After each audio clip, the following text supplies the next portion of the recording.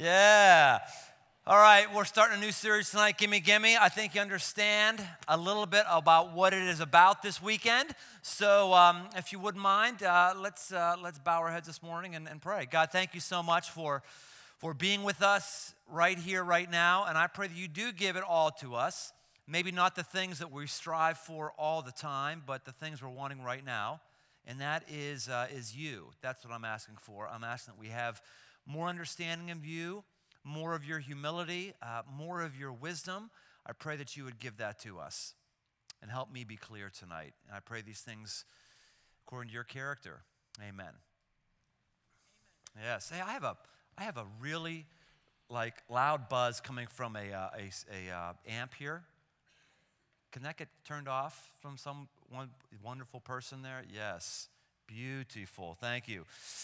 Well, I want it all and I want it now. I want it all and I want it now. This is the pervading theme that goes through our society in every single realm, the financial realm, the relational realm, the health realm, the spiritual realm, the everything realm, as if because I'm here on this planet, everything should be coming my way. And when should come my way? Now, because I want it now. I try to stay away from reading the advertisements in the Sunday paper because when I do, I find out that I just want it all and I want it now. It just naturally just kind of pops up in me. I got to stay away from the Best Buy flyers. And this weekend, Sunday Inquirer, here it is right here, the Best Buy flyer. Look at this. And I see this stuff and I'm like, man, what is it all about that I still don't have a flat screen TV? I know, no complaints. I got a really nice TV, a lot better than a lot of yours in here probably, not to make you jealous. But what is it that I still don't have one? When I would look at these things, I just want one. If you haven't noticed, it's not even so much about the screen on this ad, but it's also this little line right here. I don't know if you saw this. Best Buy, you happier. That's right. You happier. You get it all, you get it now, and you get happier. See, we all think that the whole entitlement thing is about somebody else. Yeah, somebody else is entitled. Somebody else has got the problems. It's the little kids. It's the people who don't have the health care. It's the people who don't have the job. It's the people who have the golden parachutes. It's the people who, they're the ones who think they're entitled to things. No, it's all of us. All of us suffer and deal with this condition. And what we're going to learn in this series is that when we get out of a posture of expecting everything to break our way, of expecting that if I do this, then God has to do that, when we get out of that position, we come to a place of freedom of being able to experience Him in life in a way in which we previously weren't. Now, what we're going to do through this series is take a look at a number of pivotal stories that are in the Bible, specifically the Old Testament portion of the Bible, the portion of the Bible that was written long before Jesus came along. And we're going to see this trend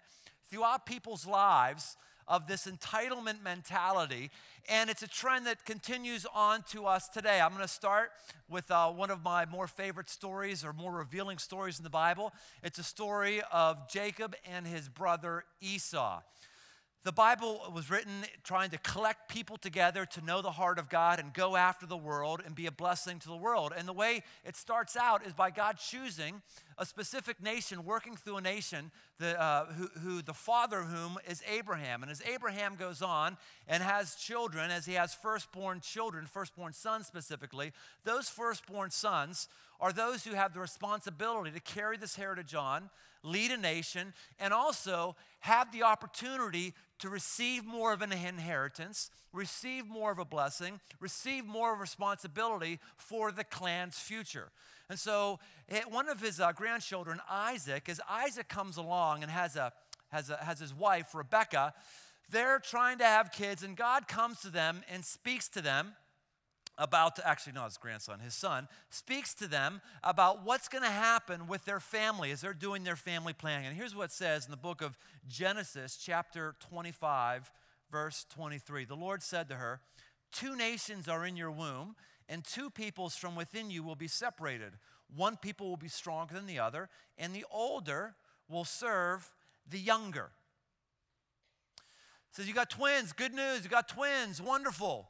Another wonderful thing is both of these kids are going to have effective lives, and they're going to have entire clans, nations that come out of them. Awesome, awesome, awesome. And God says, now here's the twist.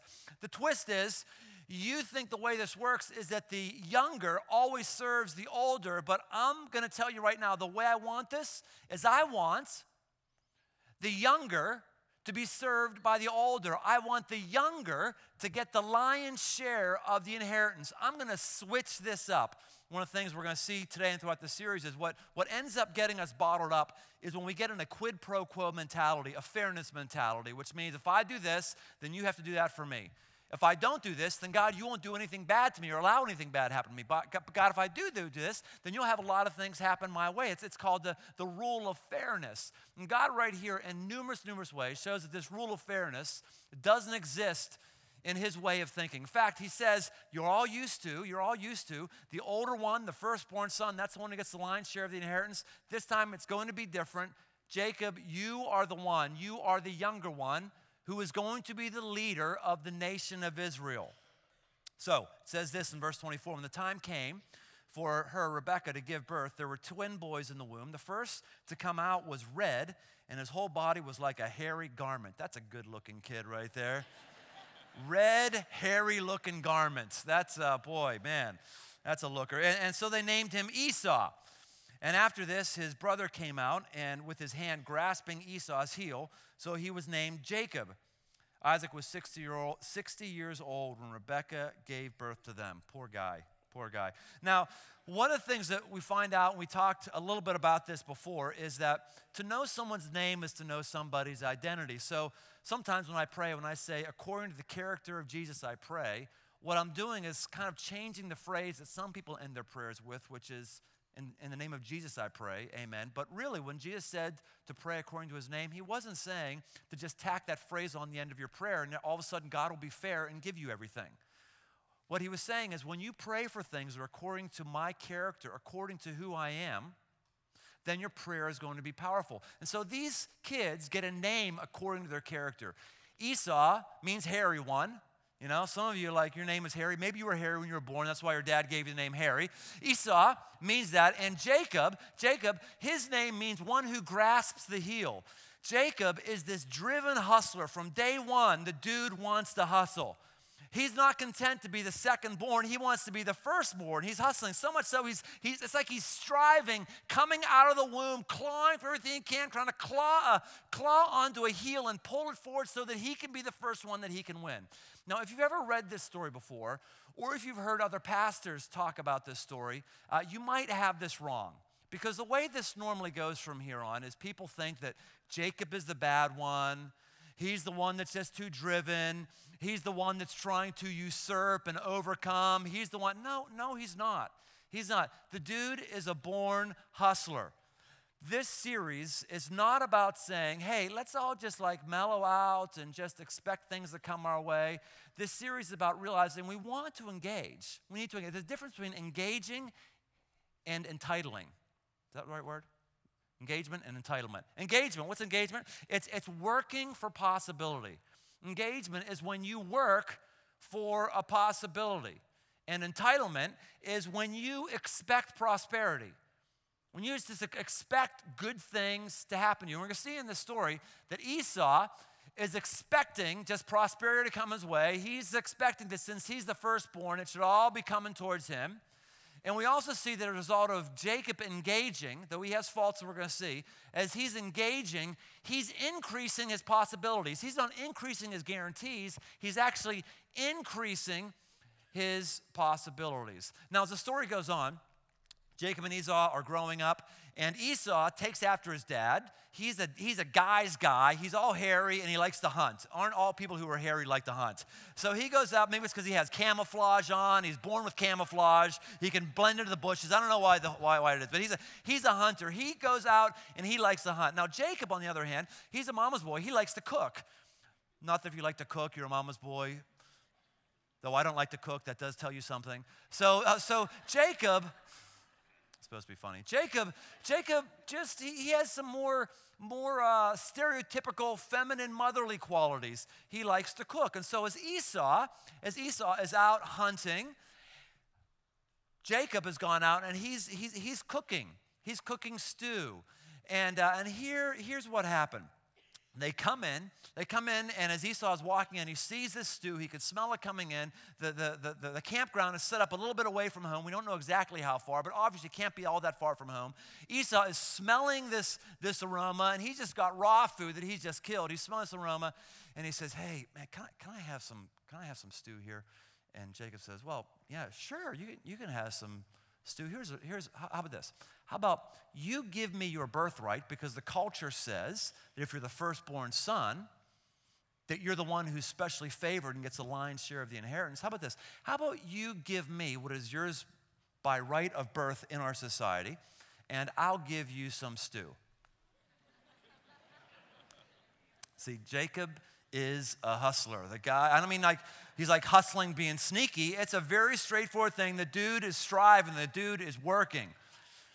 And Esau, well, here, I'll show you what it is. Here it says, Jacob replies, "Well, first sell me your birthright." "Look, I'm about to die," Esau said. "What good is the birthright to me?" But Jacob said, "Well, swear to me first." So he swore an oath to him, selling his birthright to Jacob. Then Jacob gave Esau some bread and some lentil stew. He ate and drank and then got up and left. So Esau despised his birthright. See, Jacob has to cook lentil stew, not beef stew, because he's not man enough to kill anything. He's got like vegetarian stew. He's cooking this stuff. I'm really getting in trouble today, aren't I? Yes, as I am. And see, here's where the more serene church-going types would say that this is why Jacob is just a bad guy. I mean, shouldn't we just be giving everything in love? And he wants the stew. Why doesn't he just lay down his life and give the stew all in love? Nothing wrong with that. That's good. I mean, we're a big giver around here and just giving things away. That's why we hear Crossroads. We give away CDs. We give away coffee. We give away resources for growth. We give away admission into growth opportunities. We give away a sound experience, a musical experience that you probably can get anywhere else this weekend for free. You paid no admission. We give things away. That's a wonderful, wonderful. By the way, if you're wondering like how this all works around here economically, there's a podcast we did on crossroads.net that talks about where we are financially, our budgeting principles, that kind of stuff. You can check that out. But there's nothing wrong. There's nothing wrong. It's wonderful to give things away. But it's not the only way when it comes to living life. If that was the case, then none of us in here should have jobs. I mean, if you got a job, why would you work in order to get a paycheck? What is that about? Why would you go out and try to make a sale? Why would you go out and have a product that you can sell? There's nothing wrong at all with what Jacob's doing. It's fine to give things away, but Jacob has a straight up business proposition. He says, here's the deal. I got a commodity you would like. You got a commodity I would like. How about a trade? No deceit, just a straight up business transaction. Esau's like, "Oh, I'm so hungry. I'm going to die. What good is my birthright? I'm going to die." He totally overstates it. You're not going to die, dude. You can't be that much further away from home. It's not like you're going to die. He says, "Okay, I'll do it." He says, "I will hand over my cultural rights, what I am entitled to as a result of the firstborn. I will hand that over and trade it to you for a bowl of soup." Now, Jacob got a great deal. He got a great, great deal here. Deal or no deal? He gets a great deal, but there's nothing shady about it at all. In fact, we see very clearly here that the Bible does not say that Jacob is the one in the wrong at all. In fact, if you notice this little phrase at the end of the story, it says this: "So Esau despised his birthright." It doesn't say, "So Jacob was deceptive." It doesn't say, "So Jacob was selfish." No, the dude's hustling. He's working. God wants us to hustle. He wants to work. It says, so Esau despised his birthright. He undervalued it. He undervalued it, and he gave it away. Now, 4 things we're going to see when we take on a sense of entitlement versus a sense of engagement. First is this: there's a lack of self-awareness. A lack of self-awareness. Esau really doesn't understand here that the guy is really short-sighted and he doesn't have much stick-to-itiveness. We're going to see in a moment that he thinks everything is everybody else's fault except himself. He's really not self-aware at all. And when it comes to this entitlement, I find it interesting that all of us think that it's the other person who's entitled, not me. It's always the other person who's entitled. It's always that person who is asking for government health care. That's the one who's entitled. It's that CEO, the one who's getting the golden parachute. That's the one. That's entitled. It's that middle manager who expects a cost of living increase like clockwork every year. No, that's the one that's entitled. Oh, no, it's that kid that expects that they should just be able to go to college and have somebody pay for it. No, they're the one that's entitled. No, it's that spouse. It's that spouse that's trying to get their needs met instead of building up. It's always, you ever notice it's always the other person that's entitled. If you and I can't see where we believe that we are entitled, where we believe that we're just due prosperity, where we believe that God just should be doing good stuff for us, then we have a self-awareness problem. And we have a big problem when that happens. A number of years ago, we decided to kind of catalog a number of staff members who over the years we've had difficulties with. There's a lot of staff members who are part of the church who leave for great reasons, and it's awesome, and they're going off and doing greater things. Awesome. And there's others who we will invite to leave staff. And sometimes when that happens, it's a difficult thing, and all the time it's a difficult thing. We tried to learn from this a while ago, and we said, okay, let's just figure out what happens when a worker goes bad. And so we started listing all the people over the years that we could think of in the moment, and then we listed like the reasons why it didn't work out. So we had names here, and we had all the reasons across here. And so one block would be, they weren't truthful, or they had an outage in their integrity, or the ministry had outgrown their abilities to manage, and one of the blocks up there was they lacked self-awareness. They just didn't, they saw themselves differently than everybody else saw them. And we found out that the pattern, the one thing that just about every single person had in common was a lack of self-awareness. Deluded. The hardest people to work with are those who are deluded about themselves. The hardest people to work with are those who think that they have abilities they don't have. The hardest people to work with are those who think they should be getting opportunities that they really have no business getting those opportunities. The hardest people to work with and be around are people who always think something should be coming their way or they're getting shafted, even though they don't see reality, but everybody else around them does. You know anybody like that? You know anybody like that? Yeah. This is what happens with entitlement. There's a lack of self-awareness. In fact, I'd say if you can't see right now areas that you feel like you're entitled, you are lacking self-awareness. I see them for me. I see the tensions and the temptations for me to feel like I'm entitled. If I'm not careful, I can start to think, man, Crossroads is doing pretty well. More should be coming my way. More opportunities should be coming my way. I can start to think, man, my kids, they're not thanking me for things that I'm doing. They're not thanking me at all. They should be like obeying me blindly because of all the things that I'm doing. Because after all, I'm entitled to. I could start seeing all of these things. What happens? And when you are entitled and you're not aware of these things, it just shows that you are entitled. Now Esau doesn't see this at all. He doesn't see this at all. Years go by now. He's had a normal business transaction, probably as teenagers. A normal business transaction happens here. And then as they get older, much older, it comes time to give away the official blessing. Now, the official blessing is when the dad will put his hands on the kid and say a prayer, say an utterance over that kid. And that was when the birthright was officially transferred, the leadership of the clan, all the blessings that went with being the leader of the clan, all the blessings that went with being the firstborn was officially bestowed on that person. All the responsibility, all that, everything. And so Isaac is getting very old. He doesn't see very well. He knows that he's on his last legs. And he doesn't like this plan that the mama's boy is the one who's supposed to get the blessing. He doesn't like this plan. Even though this has been an oracle that God has given them, and even though it's a well-understood thing in the family that there was a fair transaction that took place, Isaac doesn't like this plan, doesn't like it all. So he goes on the slide to Esau and says, hey, Esau, it's time. It's time for us to get this thing done. Why don't you go out, kill me something that I would like to eat, and when you come back, we'll have a meal, and then I'll put my hands on you, we'll do the deal, everything is going to be good. Because he feels he's entitled. He's like, man, this is just the way it should be. While this is happening, you want to talk about Jerry Springer family? Here we have it going here right now. You want to say the Bible's out of touch with reality? Nearly every family in the Bible is whacked, utterly whacked. In fact, if you don't see areas where your family is whacked, self-awareness, hello. All of our families have some level of weirdness, and this family is really, really, really weird.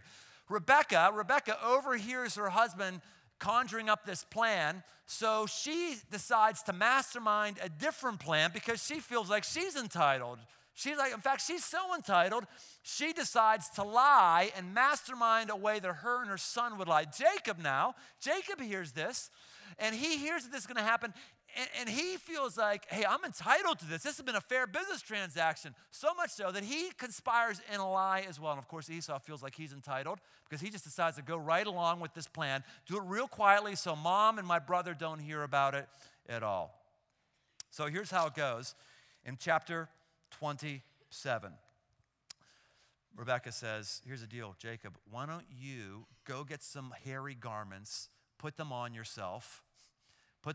I'll get your dad's favorite stew. He can't see very well. You'll go inside to him, serve him stew. He'll reach out. He can't see if you're red or not. He'll reach out. He'll feel like your pelts, and he'll go, oh, there's hair. Okay, you're the one. I'll bless him. Here's it says in verse 11, Jacob said to Rebekah's mother, but my brother Esau is a hairy man, and I'm a man with smooth skin. What if my father touches me? I would bring down a curse on myself rather than a blessing. His mother said to him, my son, let the curse fall on me. Just do what I say and go get them for me. So he went and got them and brought them to his mother, and she prepared some tasty food just the way his father liked it. Then Rebekah took the best clothes of Esau, her older son, which she had in the house, and put them on her younger son, Jacob. She also covered his hands and the smooth part of his neck with the goat skins. Then she handed to her son Jacob the tasty food and the bread and she had made. He went to his father and said, my father. Yes, my son, he answered. Who is it? Jacob said to his father, well, I'm Esau, your firstborn. Lie, you lie like a rug, like a goat rug you're wearing. You lie. I, Esau, am your firstborn. I've done as you told me. Please sit up and eat some of my game so that you may give me your blessing. Isaac asked his son, how did you find it so quickly, my son? Well, the Lord your God gave me success, he replied. Oh my goodness, talk about entitlement. Not only is now Jacob participating in a lie, but now he's bringing God into it. Now he's lying and blaspheming God's character and saying God did it.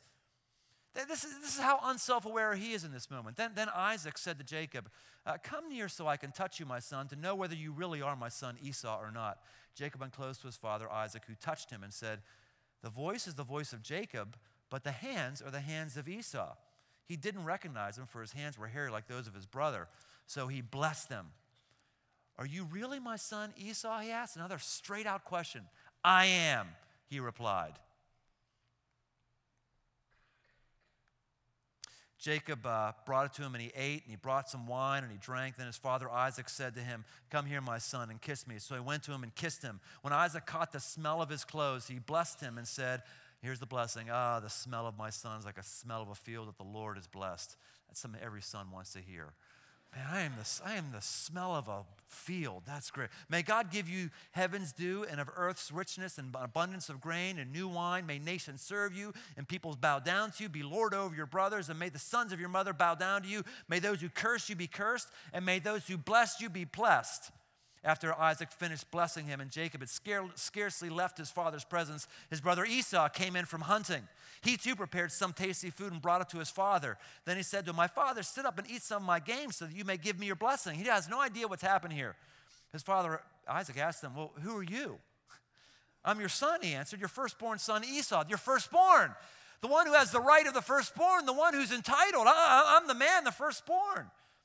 Isaac trembled violently and said, who was it then that hunted game and brought it to me? I ate it just before you came, and I blessed him, and indeed he'll be blessed. When Esau heard his father's words, he burst out with a loud and bitter cry and said to his father, bless me too, my father. But he said, your brother has come deceitfully and has taken your blessing. Everybody here is deceitful. In this moment, everybody's entitled. And the second thing we see that people are entitled is the only thing that matters is blessing. Only the blessing matters. When you're entitled, you're not caring about the process. You're not caring about your relationship with God. You're not caring about what you're personally learning. You're not caring about how you're growing. You're not caring about any. All you want is the blessing, the blessing. That's all you want is the stuff to who knows what movie that's from? Yes, Vacation, Christmas. The blessing, the bless. That's Uncle Lewis. That's good times right there. All you care about is the blessing. When you're entitled, you don't want process, you don't want steps, you don't want growth, you don't want learning opportunities, you don't want to know God deeper. All you want is the drippings of fat. All you want are the blessings to come your way. And all these four people want is the blessings. This is Jerry Springer. Everybody wanting what comes their way, and it's all somebody else's fault. Isaac could probably be saying, well, I got tricked, it's my wife's fault. Well, God told you before this is the way it was. Esau's probably saying, man, I got tricked. It's my brother Jacob's fault. Well, you traded your birthright. Rebecca would be saying, no, my husband was trying to go behind my back and go against God's will. Well, you're going against God's will by lying. Lying, being deceitful. Do you think if this is what God wanted, he couldn't work this out in the end? Do you have to strong arm this? And see, when you're entitled, oh, I'm not strong arming it. I'm just trying to make sure everything is right. Jacob thinks he's entitled because he's been the one that has been the hard worker. He's been the one that had the good business transactions. But again, he's lying. All these people are focused on the blessings. They can't see themselves and are self-aware enough to know what God thinks of this process and where he wants them to go. And what happens next, third thing that happens with all of us who are entitled, unless we really put the brakes on, is that bitterness happens. Bitterness rules. We see Esau here. He shrieks. He shrieks like, oh! He just gets angry. He gets bitter. And this is a mark for the rest of his life. Jacob's no dummy. He's a mama's boy. Esau's stronger than him. He realized he's going to get beat up and beat up bad. So he leaves the blessing and takes off. He bolts. He is gone. Esau, out of bitterness, spends the rest of his life tracking him down. His bitterness fuels him, not to build his own family, not to worry about other things, but he is fueled to go after him and track him down. We don't see Isaac and Rebekah, this married couple, ever talking again for the rest of their life. They never talk again, at least it's not in the Bible. We see Rebekah, her favorite son, she never gets to see anymore because he's gone. Isaac, his favorite son, he never gets to see anymore because now he's in the pursuit. This whole family breaks up and they all get bitter. They all get angst-ridden because they're expecting tit for tat and it's always the other person's problem. One of the things that I've always hated is this one word that comes out with every kid.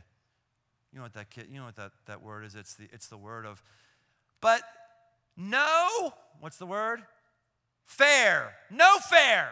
No fair. We all are like born with that. We're born with the ability to say no and no fair. No fair.